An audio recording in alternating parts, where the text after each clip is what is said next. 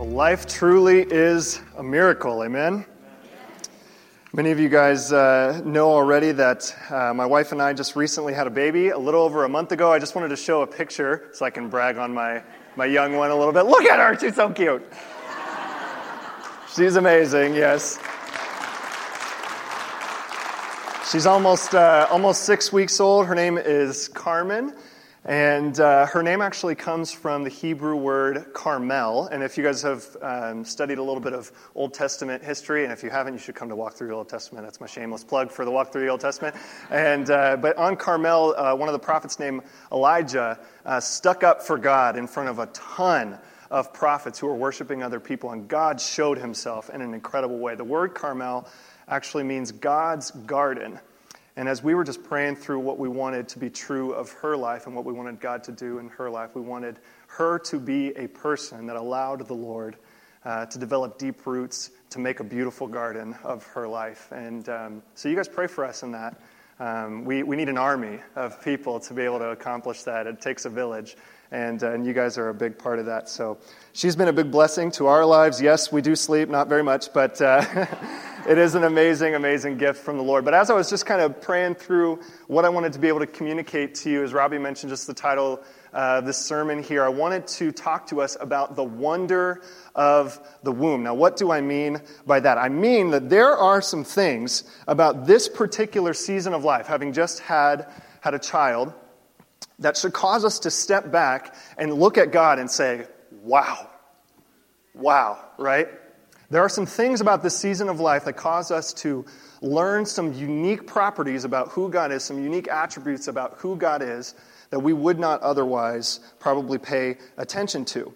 And obviously these things are relevant to my wife and I because we just had a baby. But the reality is there are some things like we're going to talk about today that I think are relevant for every single one of us, regardless of what season of life you are in. There are these attributes about God that are important for all of us to know and for all of us to hear. Because it's not just about what God's teaching me. It's about what God wants to say to all of us. Amen? So, I think, just kind of as a launching pad for why we're talking about what we're talking about, just as I was praying through this, isn't it true that when you're going through a unique season of life, there are certain attributes about God that you learn in that season of life that you're not normally paying attention to in other seasons of life, right? There are some unique attributes about God that start to get saturated and deepened into our hearts. And what God does is he takes me through one season, he takes you through another, you through another, you through another. And through all of those different seasons, God begins to highlight all of the attributes about himself that he wants us to know. And we are supposed to take those truths about who God is and encourage one another with those truths, right? So church, what season of life are you in right now? Are you in a season of blessing or hurt or loss, disappointment? Maybe you're an empty nester or a new parent or a grandparent. What is God trying to show you about himself in your season of life right now? My hope for today is that as a growing family of faith, knowing Christ, making him known here and around the world, that we would be able to learn some of these truths about who God is and encourage one another, both with them and with the unique truths that you guys are learning in your season of life. So let's talk about it. The wonder of the womb. You guys hopefully have your Bibles already open to Psalm 139. If you got it, say, I got it. Okay, and if you don't have a Bible, like Robbie said, we have some that are actually right outside the room, and those are our gift to you. We'd love for you to have those, write in it. Memorize the verses, all those other different things. That's for you to be able to take home, and they'll also be on the screen behind me. Now, Psalm 139 is a great passage of Scripture written by a man named David. He lived about 3,000 years ago. He was the king of Israel during the majority of his life. And he's the same guy who, as a 16-year-old, right, is fighting up against a 9.5-foot-tall man named Goliath, slung with a stone, chopped off his head, and all the Israelites who were terrified of this guy were saved because of the work of a teenager. Teenagers can do big things for God. Amen. Right? That is huge. And that's why I hang out with teenagers all the time. So here in this psalm, what we have is David doing exactly what we just talked about. David has been learning some unique things about God, and he is taking a moment to reflect, to write down some of these unique attributes about God and his reflections about God and share them so that they can be an encouragement to the other people that are around him. So, let's go ahead and jump right in. Look at verse 13 with me. We're going to start there as we look at God's word. This is Psalm 139. We're going to start in verse 13 and 14. He says, "For you formed my inward parts. You wove me in my mother's womb, and I will give thanks to you, for I am fearfully and wonderfully made. Wonderful are your works, and my soul knows it very, very well." The first thing that I want us to see here, there's three things specifically about the womb that I think are like, wow, okay? And the first thing about what we're wanting to talk about here is that the wonder of the womb is that it reveals the power of God. The wonder of the womb, the amazing thing about the womb is that it reveals the power of God. Specifically in these verses, as you guys were just kind of listening to that and hearing that a little bit, the first thing is that his power to create. His power to create. And I've been absolutely awestruck over this reality recently. And many of you guys know that I grew up in Florida. And most of the time, whenever you think of things that fill you with awe, you think of things that are huge and enormous and gargantuan, gigantic, et cetera, right? And growing up in Florida, I grew up right next to the ocean. It was like right across the street from my high school. I could go there. I didn't skip on my lunch break, and we could go and hang out at the beach. And there would be many, many times as a young person that, I'm still young, but as a young person that I would step onto the shore of the beach there, and I would just be looking out at this vast expanse of the ocean. And it makes you feel like this big, right? It makes you feel puny. Maybe you felt that as you're looking at the high peaks in the Adirondack Mountains before. But I would go up to the waterline, and I would often think about this passage in Job 38 that I'll show you here in just a second, where God himself is speaking to Job, and he says to Job, excuse me, where were you when I told the waters to come this far and to stop, right? I just want to show you those verses here. Is Job 38, 8 through 11. He says, "Who kept the sea inside its boundaries as it burst from the womb?" That's interesting language, huh? "As I clothed it with clouds and wrapped it in thick darkness, for I locked it behind barred gates." He's talking about the ocean here. "Limiting its shores, and I said, this far and no farther will you come. Here your proud waves must stop." Now, I would read that, and, as just like a 13-year-old kid, I was thinking to myself, okay, God's really powerful. I wonder how much I could do. So my brother and I sometimes, just as like a fun thing, we would go out into the water, and we would, this is silly, but we would step up to the waves, and as they were coming over us, we would try and smack the waves as hard as we could to see if we could get them to stop, to be like, "Stay, ocean, stay." But normally what happened was, right, we would get crushed and pummeled. And it makes you realize, right, I cannot do some of the things that God can do, a lot of the things that God can do. Right, so as a puny little 12-year-old, I'm getting smushed by the waves, realizing the sovereign power of our God. Just to imagine how much control he has over those forces is incredible. Most of the time, like I said, whenever we think about the awesome power of God, we think about the big things, right? The awesome power of God can also be seen in his creation as he creates the small things, right? And as we look at the womb, I think that is one of the amazing things about it. I was astounded by this. As I was thinking about it through my wife's pregnancy, we had a little app that would track the baby's size throughout, and normally it would associate it with different kinds of fruits so that you could get a mental picture. So it's this week your baby is a Spanish strawberry, or this week it's a Peruvian kumquat, and I'm like, what on earth?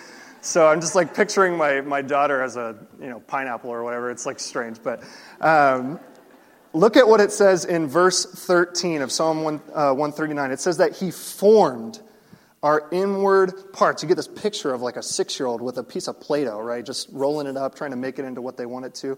And it says that he wove us together in our mother's womb. Now, this word formed literally means made or created, right? And when it references our inward parts, he's talking about our veins, our arteries, your DNA, your inner organs, right? And while those things are bigger now that we are, most of us adults, God was making those things when you were this big, forming you and creating you. Another word you could use for the weaving together is that he was knitting or fashioning. But I think the main point I want us to grab for this thing here is that God was in charge of your creation process, and he created you with intentionality. God was in charge of your creation process, and he created you with intentionality. He was carefully stitching you together piece by piece. You were not just a clump of cells. God was putting you together piece by piece with intentionality. Every single facet of you was on purpose. Amen? Every single facet of you. Maybe you've never knitted before. I haven't either. But that's a process, knitting, that requires a lot of attention. My grandma, if I could brag on my grandma a little bit, she's like a national hero when it comes to quilting. She's been in national quilt magazines and different things like that. She's like the real deal kind of grandma, you know what I'm saying? And she will spend months on one quilt, spending hours a day just to make that one thing. And it reminds me, God took some time to create you. He took some time to go into your creation process. So when you think about God doing the same thing to us, do you know what that means? He loves you. He loves you a whole bunch.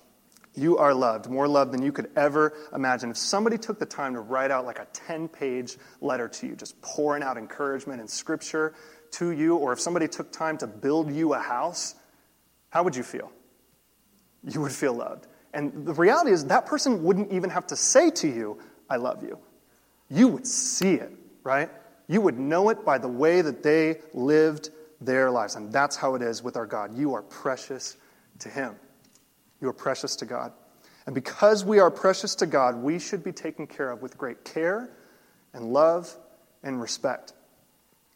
If you were to hold the Declaration of Independence in your hand, or the Mona Lisa, how would you handle that? I'm not moving, I'm not moving, I'm not moving, right? You're not going to move a muscle because it is a precious piece of history, and we don't want to drop it. And if we were holding the Declaration of Independence, and you threw it on the ground, ripped it up, stomped all over it, wouldn't that be a huge disgrace to the one who made it? And it's the same thing when we do that to these precious little babies. When we look at these children and we treat them like garbage, it is a huge disgrace to God, right? And we often get that in church. The part that we miss sometimes is that once they leave the womb and grow up, they're just as precious and just as valuable. No matter where they come from, they are just as precious and just as valuable. You don't belong to you. You belong to God. And therefore, we are to be treated with love and care and respect. David, as he's writing these verses, is just pouring over in praise as he's meditating on these truths. He's saying, God, you're wonderful. This is amazing. I know that. I know that you are wonderful. My soul knows that. You care about me. God cares about us a lot. He says that we're fearfully and wonderfully made. That word for fearfully actually means awesome. We use awesome a lot, especially for me growing up next to the beach. It really is way more than we make it sometimes, right? God awesomely made you, and you are not a mistake. You are not a mistake. And you might be here today and you might think that. You might think that some part of you was not made very carefully or very fearfully or very wonderfully. You were made with love. And God cares very, very much about you. I remember just looking at my daughter the first time. She comes out of the womb, and I'm just like, wow, God, you are awesome. That's incredible. I can't do that. You can. I cannot do that. And it's not just true for physical life. It's also true for spiritual life, too. God is the only one who can create physical life, and God is the only one who can create spiritual life as well. Ephesians 2:10, I want to just show that to you guys here. It says this, for we are his workmanship. What's the word right after that? Created. in Christ Jesus for good works, which God prepared beforehand so that we would walk in them. No one else can create spiritual life except God. And just like you had a moment of conception in your physical life, you also had a moment of conception in your spiritual life as well. The moment of conception for your spiritual life is the moment when you trusted Jesus as your Savior. When you stopped trusting in yourself and you put all of your trust on Him, that was your moment of spiritual conception. And it was an amazing moment, right? It's the moment when your new life begins, and that's why the Bible refers to us as being born again, right? You have new life. And I was just thinking about this as maybe a way to kind of correlate this, but as God is preparing you in the mother's womb, right? As God's making you and He's forming you and He's developing your inward parts, He is doing a lot in that space, but you were not meant to stay in that space, right? He was creating you in the womb for another place, to live life to the fullest. Even though your moment of conception was before that, you were not experiencing life in the womb as you would when you left. And it is the same thing with our life here on planet Earth. God, in your spirit as a believer, is making you and forming you into the person that He wants you to be throughout your whole life here on planet Earth. But you were not meant for here. You were meant for another place. And even though your moment of spiritual conception happened while you were here, you are not experiencing life the way that you will when you get to where God is taking you. Heaven is our home. Amen? Heaven is our home. Philippians 1:6 says this, "For I am convinced of this very thing, that He who began a good work in you will be faithful to complete it until the day of Christ Jesus." The womb is where God forms you, but that is not the space that you were meant to stay. It's not the space that you were meant to stay. Don't you feel cramped sometimes, church? Don't you just, like in your spirit, kind of just feel like that baby where you're like, right, I want to get out. There will be a day. There will be a day when we see Jesus face to face in all of His glory, and what a moment that will be. Amen? It's a great thing. It's a great thing. So in addition to God's power to create, the womb also reveals God's power to plan. His power to plan. I want you to look at these verses that come right after 13 and 14. Starting in verse 15, it says this, "You watched me as I was being formed in utter seclusion. As I was woven together in the dark of the womb, you saw me before I was born." And this is the part I want you to pay attention to. "Every day of my life was recorded in your book, and every moment was laid out before a single day had passed." Did you know that before you ever experienced a day of life, God had a plan for you? God had a plan for you. And just like many parents do for their kids, they have dreams. They have hopes. They have aspirations for their children. God has a dream for you. You know what that is? God wants you to live a full and abundant life. And the only way that happens is in a surrendered relationship to Him. That's it. God wants you to have life to the fullest. And anybody who tells you differently does not know God. Our God is a God of life, and He wants to give that to you. The same level of care that God gave to creating you, He gave to planning out your life. And we were just talking about the knitting thing, right? Like, that's a lot of care. That's a lot of attention. And sometimes we can think, okay, God, yeah, you were paying attention a lot to me in the beginning stages, but maybe you're not paying attention quite as much now. Not true. God is involved. And we refer to this planning, this control, as His sovereignty. The fact that nothing is outside of His control. The fact that no purpose in His heart can ever be defeated. None. And the Bible says that He who began a good work in you will be faithful to complete it to the day of Christ. You know that we learn some of these things from the womb? You ever paid attention to this before, right? God wants to teach you a lot in your season of life, church. Listen to this verse in 1 Corinthians chapter 2. He says, "No eye has seen, no ear has heard, no mind has imagined what God has prepared for those who love Him." God is a good God, amen? Now, the wonder of the womb is that it reveals the power of God, but the other thing that it reveals, another thing that it does reveal, is the heart of God. It reveals the heart of God for us. I'm probably the most excited to tell you about this, okay? It reveals God's heart for us. And there's 3 specific areas about the heart of God here in Psalm 139 that I think are really important for us to pay attention to, okay? So I'm just going to reference those here for the next few moments. It says in verses 1 to 6, what we see is God's heart to know us. What we see is God's heart to know us. You could see that in verse 15 too of the chapter we just referenced, but I want to just read verses 1 to 6 for us. It says, "O Lord, you have searched me." Pay attention to these words, church. I've boldened them for you there.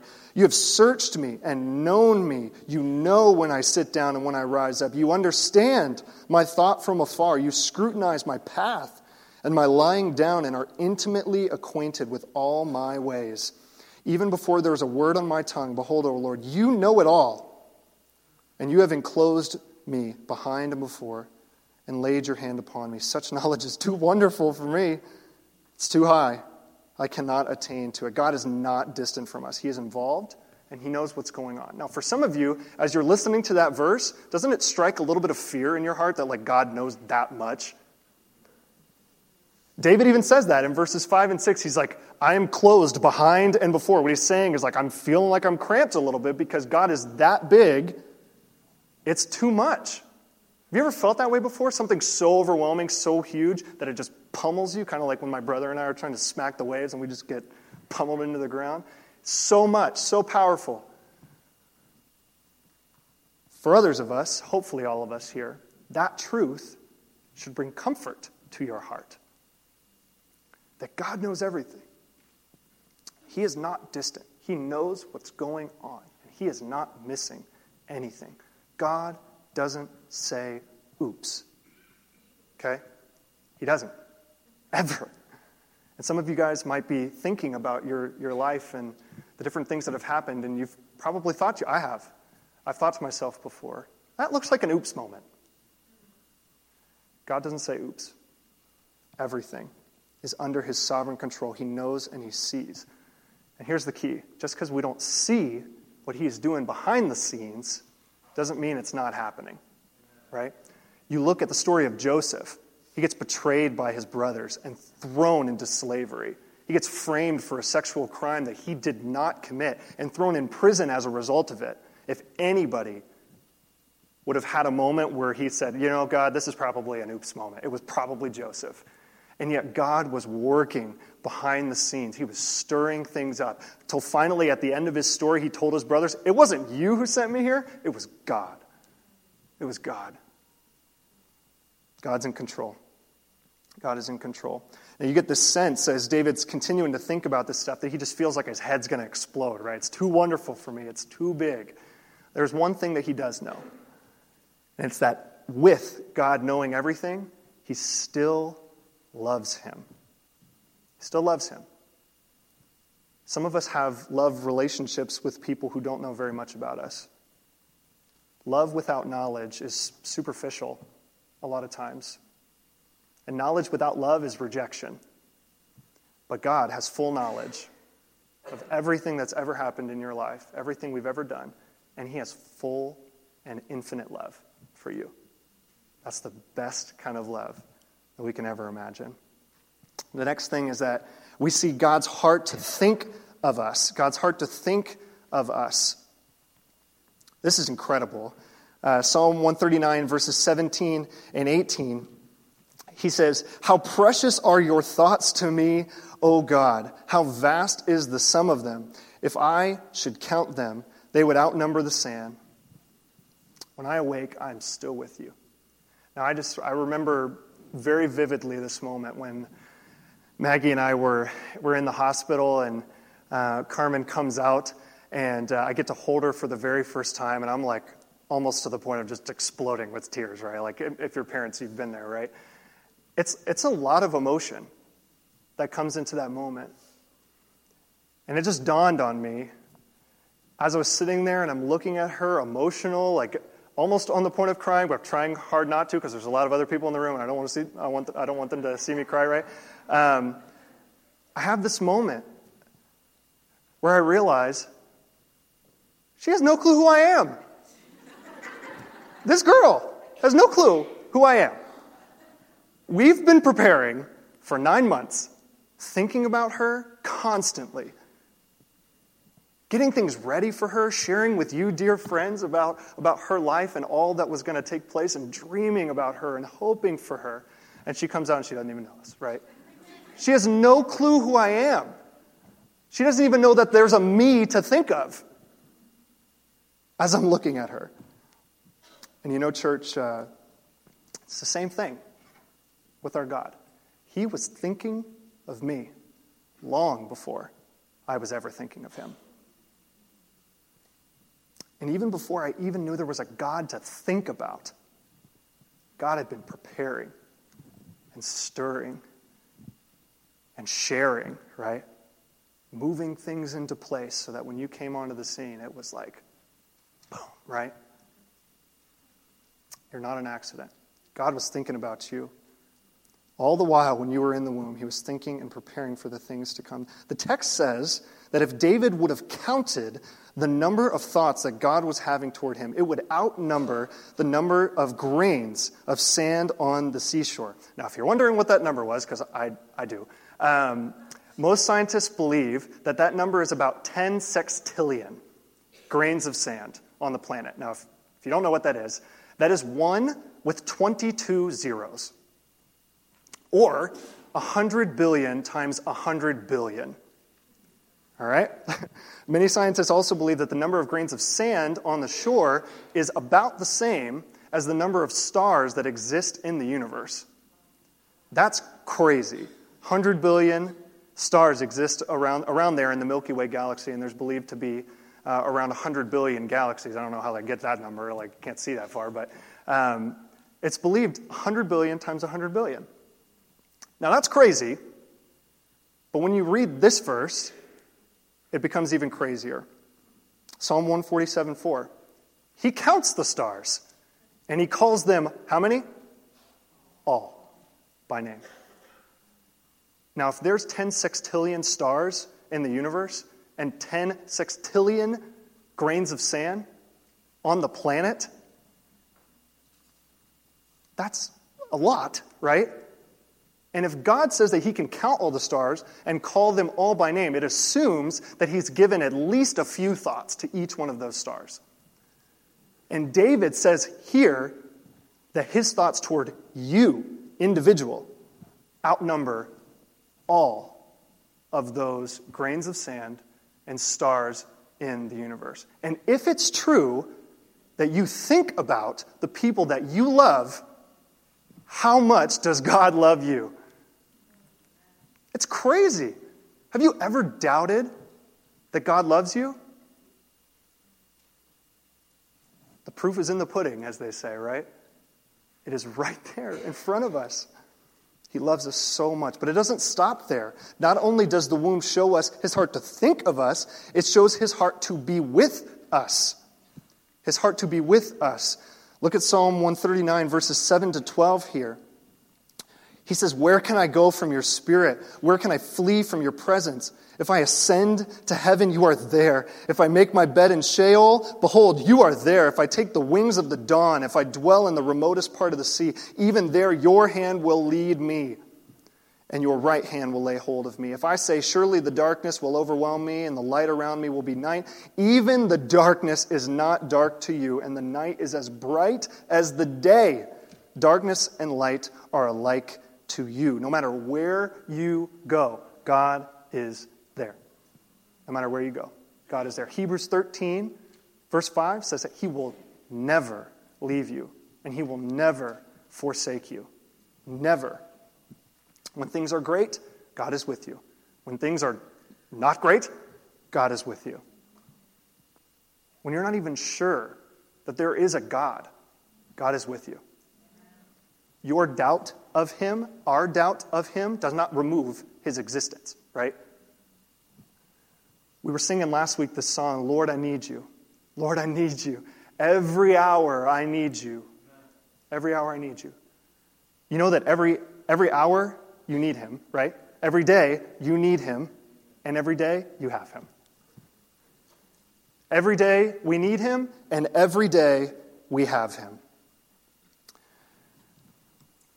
Now, the greatest example in this passage of that is those verses that I just read to you. But the greatest example in all of human history of the fact that God wants to be with us and is with us came in the womb 2,000 years ago of a young lady named Mary. God, in all of his glory, in all of his majesty, came to earth. And in her womb, she held Emmanuel, which means God with us. God with us. God is here. And if you ever doubt the love of God, like we said, he speaks a lot of truth. He speaks a lot of realities that he is with you. But can we just be honest, church? You oftentimes don't believe that somebody loves you until they act on it, right? And God says, I'm not just going to talk about it, I'm going to be about it. And I'm going to come to planet Earth. Emmanuel. God with us. If you ever doubt that God loves you, know that he came for you. He came for you. He came to us. Jesus Christ, the perfect Son of God, came to us in that humble manger in Bethlehem as a baby. God's greatest display of love to humanity to that point in history came in the womb of a young woman. Does the womb reveal God's heart for us? I think so. Jesus Christ was so committed to the mission of bringing you and I to us, he was willing to sacrifice his own life. He lived perfectly and sinlessly every day of his entire human existence and voluntarily sacrificed his life for us. He gave up his life and died for you. He took the punishment that we so rightfully deserved and put it on himself so that he could make sure for all of eternity that we would be with God. Even if your heart is far from God, God is there, right? But we need to be with God. That is the greatest question of your life. Not will God be with you, but will you be with God? Jesus came to secure that reality that we could be with God if you trust in him alone as Savior. John 3:16, he says, "For God so loved the world that he gave his one and only Son." I can't read that verse the same way anymore.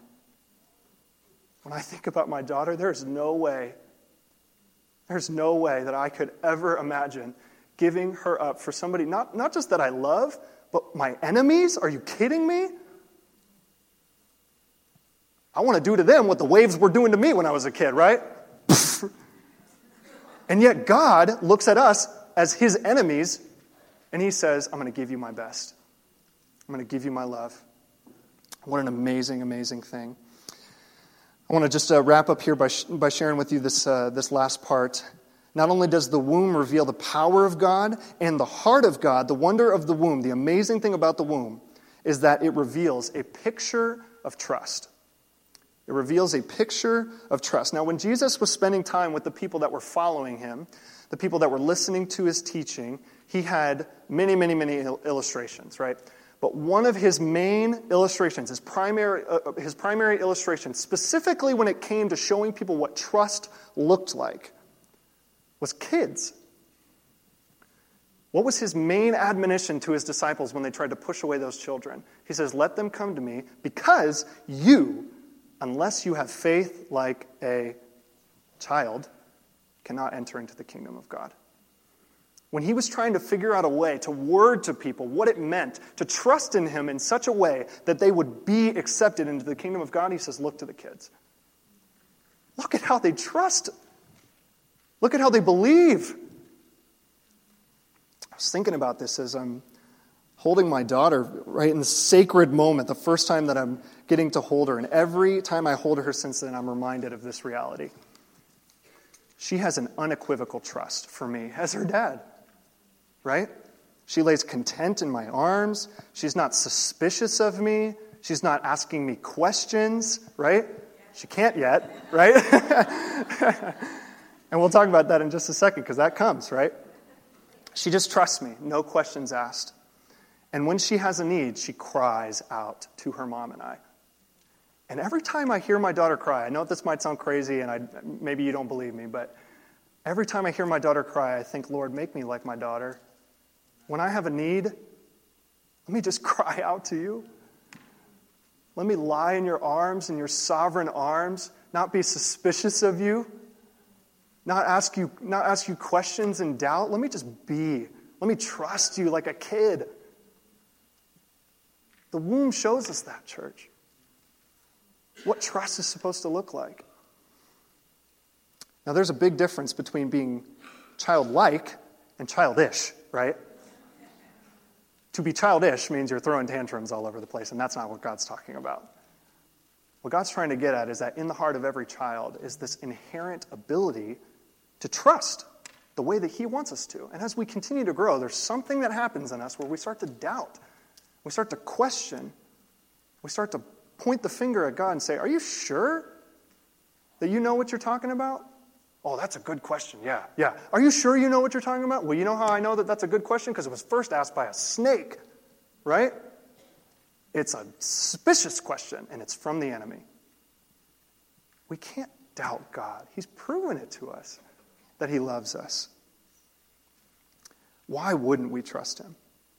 When you're reminded of how much He's done for you, how much of His power He's revealed to you, how much of His heart He has shown to you, the only logical response, church, is for us to trust Him.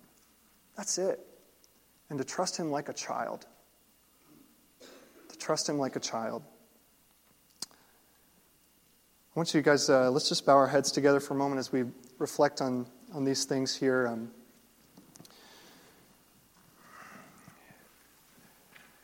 Maybe you're in a similar season of life to me, where you've just had a kid, or maybe you're watching other people have kids. And there's some unique truths about God that are being highlighted for you. You know that God wants to teach you in those seasons. And whatever season of life you are in right now, would you just ask God, open my eyes, Lord. Help me to see what you want me to see in this season so I can learn about you, so I can know you better, so I can know you more deeply and intimately, and be able to share those truths with other people who need it. He gives us comfort so we can comfort others. Maybe you're here and you've never heard some of these things that I just said today, that God loves you. He has an unfailing and infinite love for you. Would you just accept that love? Would you cry out to Him in your need and say, God, I need you. Every hour I need you. And I know that if I trust you, I have you. Because Jesus has come to us. Would you cry out to Him? Maybe your heart's become hard. You've experienced a lot of things in life that have caused you to really doubt whether or not God actually knows what He's doing and what He's talking about. Maybe the God that you were doubting is not the God that really exists. Maybe the God that you were doubting is not the God of the Bible. Would you come to Him with no suspicion, surrendering all to Him? Because He wants to give you life. Life to the fullest. The womb is not something that we were supposed to pay attention to for a short amount of time and leave it. There are so many things to learn. And in your season of life, there is too. And so, God, we ask that you would open our eyes. Maybe there's someone here today, Lord, who has never trusted in you alone as Savior. But as they've heard some of these things, you're speaking to them and you're calling out to them. If that is true, Lord, pray that they would not harden their hearts, but as they hear your voice, they would know that today is the day of salvation, that they can cry out to you, and you will not disappoint them. Thank you that you show us your incredible power towards us in creating us and planning out our lives. Thank you, God, that you show us your heart to know us, to really know us like no other being in this universe can, to think about us more than any other being in this universe ever will, and to be with us. Thank you that you show us what it means to trust you. You don't just tell us to do something and then leave us hanging out to dry. You show us what it's supposed to look like. Help us to just be like kids. Unequivocal trust in you. Make us those kinds of people, church. Make this a church where we care about those that you have made. And we show how much we have been loved by extending that love to others. Thank you, God, for your grace. Thank you for your mercy. Thank you for these amazing truths. Thank you for speaking to us. We pray these things in Jesus' name.